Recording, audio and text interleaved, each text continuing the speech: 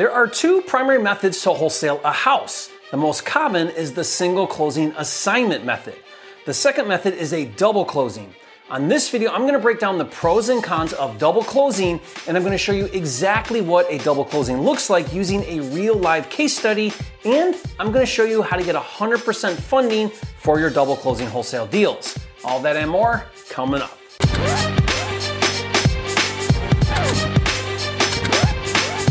For a limited time, you can get a free copy of Jerry Norton's Data Cruncher software, which finds cheap houses in your area. Get it now at mydatacruncher.com. If you're new here, I'm Jerry Norton. I make millions of dollars a year wholesaling and flipping houses, and here on my YouTube channel, I show you how to do the same. So if you want to be a flipping genius like me and live your dream life, subscribe to my channel and watch my videos. And yes, that is a sleeping 4-year-old on my couch. Listen, as a quick overview, wholesaling houses is a real estate investing strategy where you find a distressed property where the seller is motivated to sell it at a discount for a fast and convenient closing. Once you secure a written contract with that seller, you then take the deal to an active cash buyer investor that is willing to buy that deal at a higher price than you secured it with the seller. For example, a seller agrees in writing to sell you his house for $100,000, and then you find a cash buyer willing to pay, let's say, $110,000 for that same house. There are two ways to wholesale the deal. You can do what's called an assignment of contract, where the cash buyer agrees to take over your contract, steps in and buys the property directly from the seller for $100,000 and then pays you $10,000. Doing the assignment method is great for three primary reasons.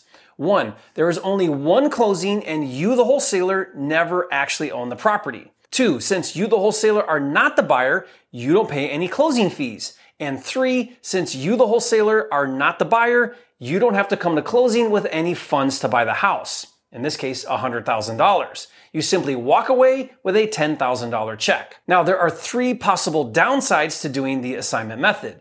The first is that the wholesale fee is disclosed to the cash buyer. Since he's paying you the assignment fee from his proceeds at closing, it's a line item on his closing statement, so he knows exactly how much the wholesaler is making on the deal. Now, this normally isn't an issue if the assignment fee is reasonable, such as the example I gave of $10,000. But some cash buyers are not okay with wholesalers making large assignment fees of $25,000, $50,000, or $100,000. Now, technically, it really shouldn't matter how much the wholesaler makes. If $110,000 is a good deal for the cash buyer, it shouldn't matter if the wholesaler contracted the deal for $100,000, $90,000, or $50,000. The cash buyer agreed on the price of $110,000 because that price was a good deal to him. But the reality is some cash buyers get hung up on how much the wholesaler is making. They count the money in the wholesaler's pocket and not the money in their own pocket. The second possible downside to the assignment method is some contracts don't allow the assignment and have written language in the contract that prevents you from assigning the contract. This is called a no assignment clause. All bank properties have no assignment clauses, and other unique situations do as well. For example, I recently did a probate deal, and the attorney representing the heirs who drafted the contract, for whatever reason, was insistent on having a no assignment clause in the contract. And the third possible downside to the assignment method is some states such as Illinois, Oklahoma, and soon to be Nebraska have regulation regarding how you do the assignment method. The issue here is more states are considering regulation. The trend seems to be that the real estate commissions are considering the assignment to be brokering and as such are mandating a real estate license to do the assignment method. Now, this has been a topic I've covered extensively here on my channel.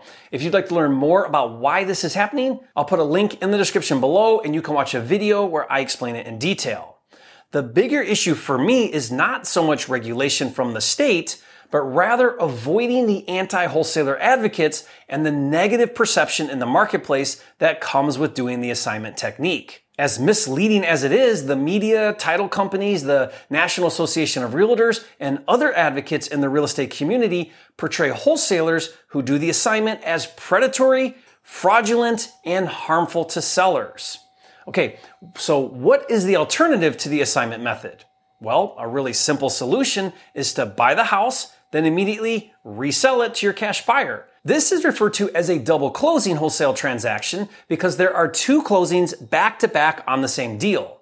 The first closing is between you, the wholesaler, and the seller for the original agreed upon price.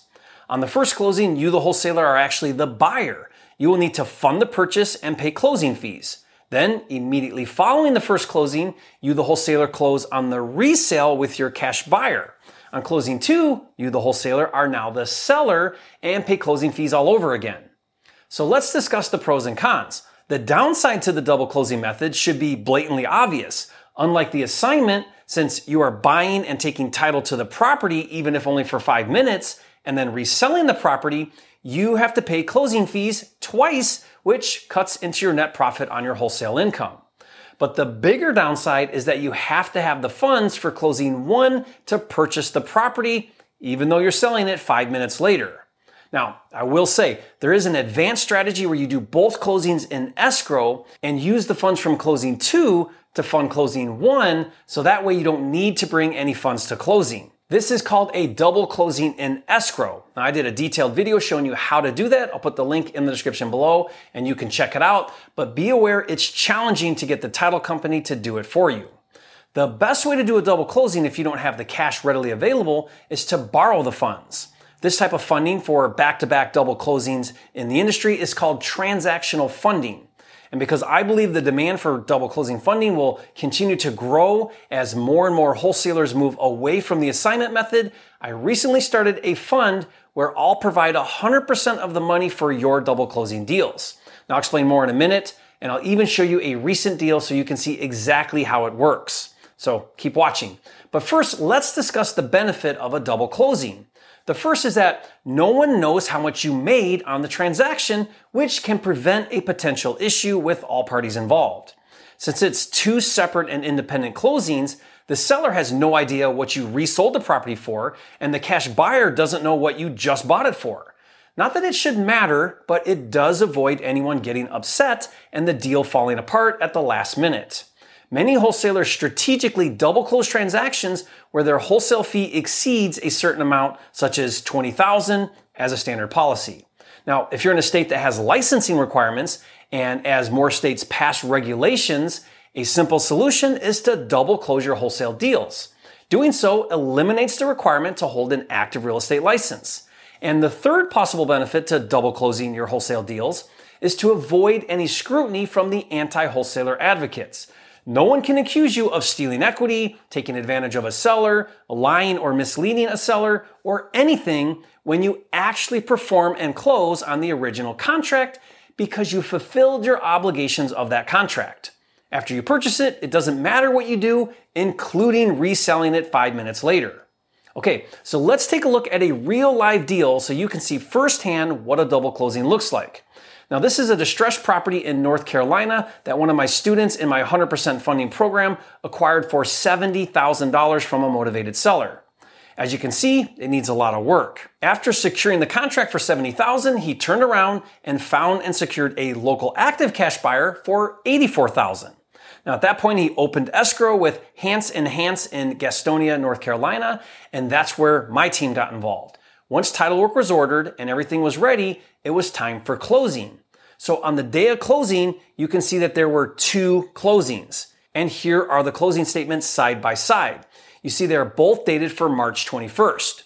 The first closing is on the left between the seller and the wholesaler for $70,000. The wholesaler ended up paying $2,125 in fees. So what were those fees for? Well, if you look at page 2, it shows a breakdown. $350 was for a title review, $70 was for FedEx fees, $500 was a doc prep fee to Hance & Hance, $100 was for mailing fees, and $700 was for the closing fee that Hance & Hance charged. Now, title insurance was $290, there were recording fees that were $100, and a lien search for $15 for a total of $2,125 in total closing fees to the buyer. So on this deal, I funded the entire purchase of $72,125. Now you'll notice that there isn't a fee for using my funding. This one I did for free. Now I'll tell you how you can do that too in a minute, so keep watching. Immediately after closing 1, on the same day was closing 2, and this time the wholesaler is the seller on the right side of the closing statement. You'll see right here the sale price is $84,000. Right here it shows that the wholesaler paid $793 in closing fees. What are those for? Well, again, on page 2 is the breakdown. $70 for FedEx fees, $450 for a doc prep fee to Hanson Hance, $100 for mailing fees, and $168 plus $5 for recording fees. And going back to page 1, you'll see $172,150 as a loan payoff to the JLN group. That's me. Remember, I did a loan for that amount for closing number 1 5 minutes earlier. So all said and done, this wholesaler made a net profit of $10,908.87. And again, not that it matters, but neither the seller nor the cash buyer had any clue that the wholesaler just made almost $11,000. Congrats to this wholesaler, you are a flipping genius. So let's talk about funding double closing transactions. As I mentioned earlier, I started a fund specifically for double closing wholesale deals, just like the one I just showed. Right now it's a pilot program using my own funds, and I'm looking to get a bunch of successful transactions completed so that I can show a track record later if I decide to raise more money. So for a limited time, you can get your first double closing deal funded for free, just like the deal I just showed earlier, and then get locked in at a super low rate for all of your following transactions. So if having access to 100% funding for double closing sounds exciting to you, be sure to watch this next video where I break down my funding program and how you can get locked in right away. So watch that now, and I'll see you on the next video.